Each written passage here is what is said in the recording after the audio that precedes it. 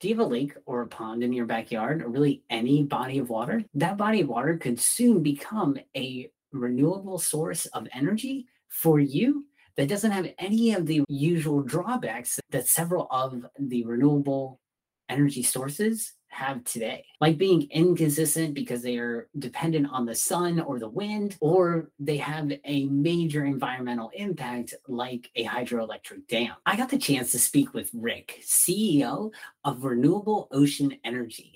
And he spoke to me all about his Poseidon device that can create the equivalent amount of energy that a 162-foot dam does without the dam. It's an incredible piece of technology, and there's no one better to describe it than Rick himself. So make sure you stick around for this entire interview so you can find out about this renewable energy resource that's really been around for centuries, but just been put together in a new way that can be more sustainable and more reliable than almost every other renewable energy resource out there today, and also significantly cheaper.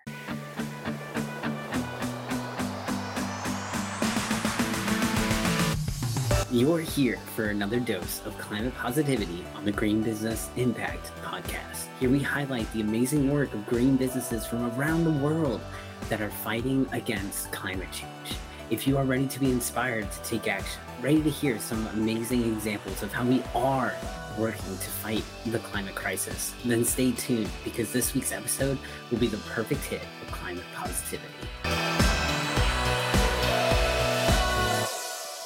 Rick, can you tell us a little bit about Renewable Ocean Energy and what you guys do? Yes, Renewable Ocean Energy has devised a new way of producing electricity any water surface, from the ocean, from a pond, a lake, or the ocean.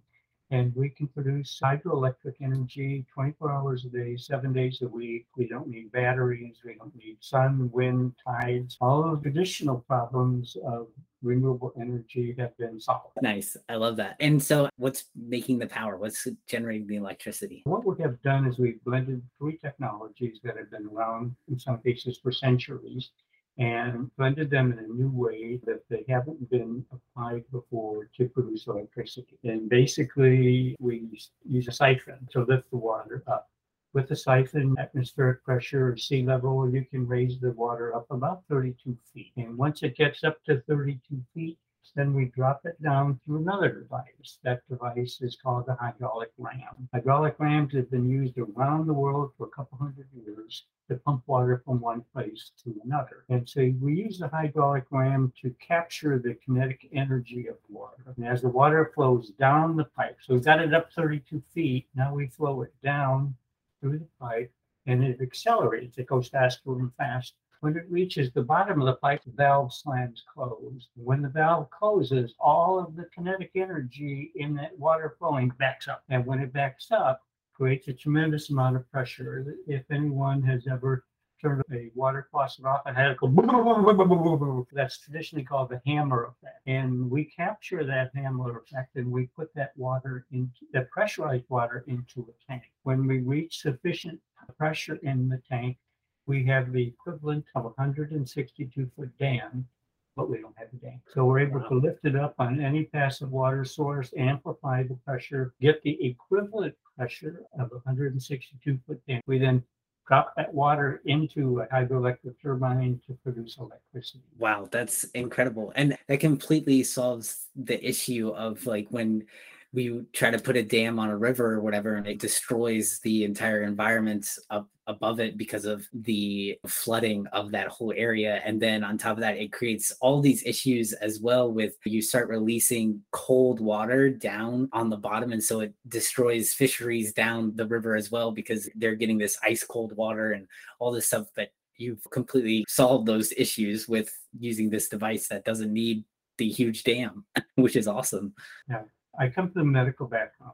Our first premise in medical school is do no harm. And so in looking at renewable energy, we look for a way that it would have no negative impact on the environment. And our device has been vetted with the Texas Environmental Quality Board as well as the National Oceanographic Administration Agency. And so we really strive to have no negative effect on the environment. In our device, we incorporate fish filters so the fish can't get into the device. Microscopic bacteria and this type of things still can get in, but they're going to flow through anyway because they're in the water. We also incorporated water pressure dissipators so that we don't have a tremendous amount of pressure coming out of the device that may destroy the ecosystem. Nice. Very cool. And how big is this device?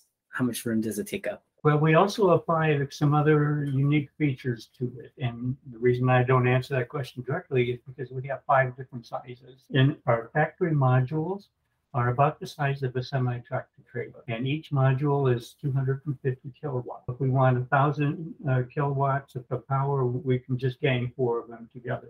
100 megawatt, we gang 400 together. And we want to build them in a factory, so we can ship them on a truck or a ship or a rail car anywhere in the world. The smallest unit that we're looking at is a residential unit of about 1 kilowatt per hour, and that'll be more than enough power to a traditional American home, plus some. But our focus really is providing power to the grid so that power can be distributed all over a geographic area. Definitely. Very cool. And our largest unit is 100 megawatt per hour, and that is approximately the size of an aircraft carrier. Oh, wow. So it's 1,000 feet long and 450 feet wide. It's very cool. And so those would go more out on the ocean rather than Yes. on lakes and stuff. Gotcha. Very cool. And have you guys deployed any like prototypes yet, or where are you at in your stage? We demonstrated our initial prototype in 2016 to the Grapevine Chamber of Commerce and the Dallas County Utility District. And then last year in 2021, we demonstrated the lake prototype in Grapevine, Texas. And that was also broadcast on Worldwide Business News with Kathy Ireland, both in October and with Bloomberg International News in February, and again last night for World Ocean Day. We moved from North Texas to South Texas in January in anticipation of building our next power plant on the Gulf of Mexico. And so we're now working south of Houston, Texas. We have a lab prototype. We took the lake prototype and moved it back into the lab, and we're making some modifications. So we expect to have a video of that in the next couple of weeks. Sweet. Awesome. For the ocean bearing devices, how far out are they in the ocean, or does it really matter depending on different environmental factors, or where do you usually try to place them? A couple of things. One is the device can be built on shore, and as long as we have access to the water, we can build it. We can also build it on, as I said, the size of an aircraft carrier. That device would have to be fairly far offshore, probably depending on the depth of the water, maybe a mile offshore. We can also build a device on oil and gas platform, so that's very far offshore. We've talked with some of the folks from the oil and gas industry about using the oil and gas platforms. There are 5,000 oil and gas platforms in the Gulf of Mexico that are about to be decommissioned. And so we can convert those to electrical power stations and bring the power into an underwater cable. If we do a ship and we're, say, a mile offshore, the one thing that NOAA has stressed with us is that we can't create a ship shadow on the floor of the ocean so that we don't affect the organisms at the bottom of the ocean. And so that's why we want to take them a little further out in order to avoid the ship shadow. Gotcha. So you have 2 options. They're either being built on the old oil rig platforms, or you can build them on a ship or on land, right? On land, yeah. Because we just need access to the water. And once we have access to the water, we flow it right back into the same source. And there's nothing going on with the water during that process. So it basically just comes back as normal water. That's right. One of the things that we're looking at in the next stage is to monitor temperature of the water. We think there may be some potential increase in the temperature of the water by flowing through the hydroelectric turbine. We're not anticipating that change to be any greater than the normal fluctuations from sunshine. Very cool.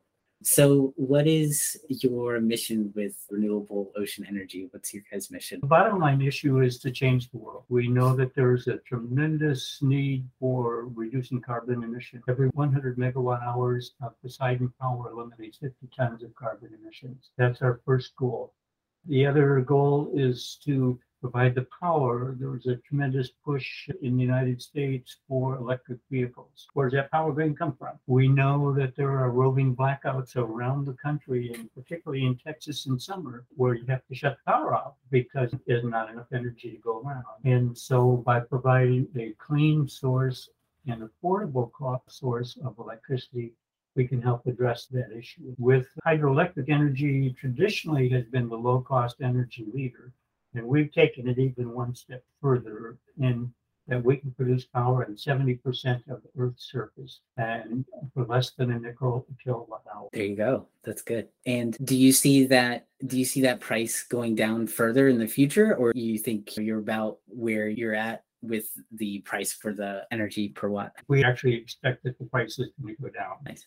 We project that under our current circumstances, we talk about a 5 cents per kilowatt hour with salt water and 3 cents with fresh water. And we expect that may be a bit high. It would probably will come down when we start scaling. Very cool. And what's your trajectory for scaling? What's your timeline looking like? Our timeline is building a 2-megawatt power plant on the Gulf of Mexico. We're actively looking for property to start that process this year, if possible. The expectation will take about 1.5 to 2 years to build it out and get it operational. Awesome. And you said that you were taking the lake prototype back into the lab. When do you expect to release that again? Monday. Oh, Monday. Quick. We're really close. We've been waiting on some parts, and getting parts and components has been a real challenge. The engineers are coming in on Friday with the components, so we're hoping we'll be getting it back out really soon. Very cool. Very cool. Yeah. The supply chain issues have been horrible for everyone lately. So no one is immune to the supply chain issues. That's true. Yeah. We've been waiting for 4 months for that part. Wow. Okay. There you go.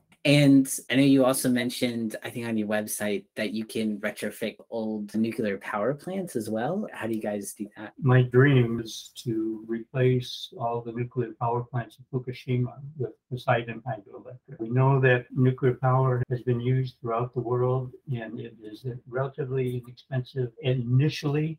The long-term costs are quite excessive. You look at events like Chernobyl and Fukushima and 3 Mile Island, there's long-term consequences to nuclear power. Technically, we would not retrofit the nuclear power plant. We just eliminate it with something that's more efficient, less costly, and safer. For sure. A nuclear power plant, I don't think has been commissioned into existence since I think the 80s or something like that, because they keep on getting pushed back and they always end up going like billions of dollars over, and it's just a mess. And some of those power plants that were built in the 80s are due to be decommissioned. There's a power plant in Michigan right now that I think just came up on its 20-year expiration date last month. And the governor of Michigan is trying to get that extended because she needs the power.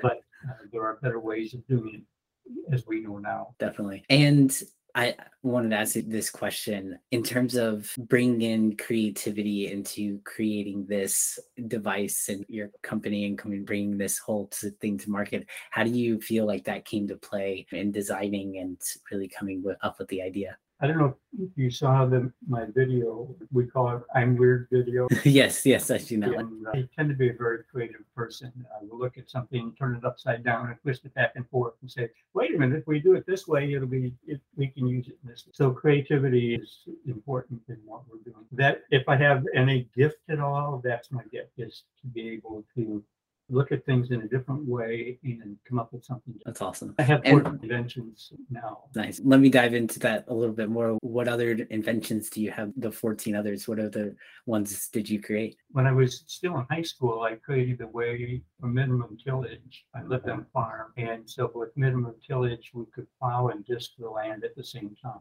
And so that was my first invention when I was in high school. Throughout the years, I've invented other things. I also have a new suitcase where we just filed the patent on that. If you have done an airline travel, you lift the handle up on your suitcase and you lean it forward and you move along with it with the suitcase on wheels.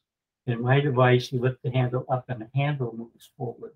So all the weight stays on the suitcase rather than on your shoulders. 80,000 injuries that occur every year from suitcases and putting strain on shoulders. Plus, it has a TV tray table. So when you're in the airport, you have a place to eat and you can charge your phone on your computer on. So that's just another one of my inventions. That's really cool. I love that. So you're just like all over the board. You see a need and you create a solution to it. That's my talent. If I have any, that's it. That's awesome. And what is your career history? What have you done in the past? I was just the named distinguished alumni from Western Michigan University because of all the things that I've done. First of all, I'm severely hearing impaired, and that has always created a challenge for me, as it does for all hearing impaired people. I have a PhD from Vanderbilt University School of Medicine in hearing and speech sciences. Spent the last 50 years as an audiologist serving the hearing impaired community.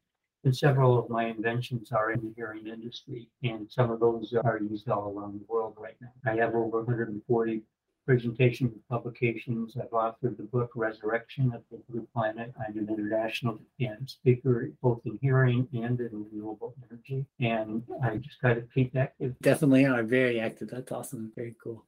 I could send you the copy of the article that was just written by Western Michigan. I think it would give you a little more detail if you would like. Yeah, definitely. I'll do that, and I'll link it in the description and everything for everybody else who's listening too, so that they can read it too. So that's awesome. And I know you're planning on, for the rest of 22, hopefully getting out into creating that power plant in the Gulf of Mexico. But do you have any other general goals for renewable ocean energy? Actually, yes. We're talking about doing something really crazy, and that's trying to eliminate hurricanes. And the thought is that with our Poseidon hydroelectric, we can produce power out in the middle of the ocean. We can pump up cooler water from below the sea to the surface, change the temperature of the surface water, and reduce the likelihood or the power of a hurricane. We realize that in order to do something of that scale, we have to have multiple devices out there to cover the large territory. But just by changing the surface water, we may be able to eliminate that risk of hurricane in the billions of dollars that it impacts per year. Just ridiculous amount. So for meteorologists kind of say that when there is a major hurricane or a major storm or something like that, there's a disturbance or an uneven balance of something. That's what's causing this major natural disaster to happen. What do you think of being something that is putting things back into balance? What do you think that would be? Would you see something, we become very imbalanced in a way if we stop that natural balancing? Like, what do you think that would? Well, I believe in a couple of different things. One of those, I believe in the research data that meteorologists and oceanographers have accumulated over the years about the development of hurricanes. The fact that they can predict that hurricane is about ready to form and predict within 5 or 6 different general areas where that hurricane is going to go. Using that predictive data from meteorologists and oceanographers, I think we can set up the chain of Poseidon power devices out on the ocean, pumping cooler water up to that dynamic. And I think in order to, again, do no harm, we have to be within a certain range of tolerance. We don't want to make the ocean so cold that it freezes, but we don't want to make it so hot that it causes a hurricane. If we're somewhere in between, where there's a healthy balance, and that's what our goal would be, to have a healthy balance. And for that, we need to involve oceanographers, meteorologists, ocean engineers to make it all happen. So this is just a formative concept at this point for us. Conceptually, right. It seemed like it might work. Yeah, definitely. It's very interesting. So I love asking this question as we start wrapping up here. What are you currently learning right now? Like, in general, are you reading any books that you're really interested in, or any topics that you're in? I learn almost every minute from every person that I meet. I learn something, and so I'm constantly learning and constantly evaluating what I do learn and how I can use that information to make the world a better place. Yeah, definitely. And if you had one tip for another green entrepreneur or entrepreneur in general who is looking to grow their business, what would you suggest for them? Don't quit. Keep looking, keep trying, keep working. Don't listen to the naysayers. I don't know how many times I've done a presentation and had engineers in particular say, oh, that's not going to work. And then after you sit and you walk them through it, they say, oh, I understand. but their initial reaction is it's not going to work. So the innovator's standpoint, listen to your heart and keep working. Definitely. And if somebody would like to reach out to you, get in touch with you, maybe partner with you in some way, how can they get in touch with you? They can go to our website, and there is a place on the website where they can contact me. Awesome. So thank you so much for jumping on the call. Really appreciate you being on here. It was really great and very interesting to hear about renewable ocean energy and what you guys are doing. So thank you so much for coming on the show. Thank you for inviting me. And if you enjoyed learning about Rick and his Poseidon device with renewable ocean energy, I invite you to check out SwirlTex. They are creating a way to make wastewater a resource for municipalities and businesses through their unique water treatment technique that doesn't use a massive amount of chemicals, but instead uses a proprietary technique to remove all of those unwanted particles without all of the harmful chemicals. Thank you for listening to another episode of the Green Business Impact Podcast. We hope you enjoyed hearing your weekly dose of climate positivity. In a world that constantly inundates you with the negative things happening, it can be great to take a break and hear some great things happening in the world. Make sure to hit subscribe on Apple Podcasts or your favorite podcast app to stay up to date with the latest and best interviews of the top minds in the green industries. And if you are interested in taking your green business to the next level, consider checking out our Business Creativity Mastermind, linked in the show notes below, to harness the power of creativity and innovation to 10x your business. Thanks again, and we can't wait to see you back here next time for another hit of climate positivity.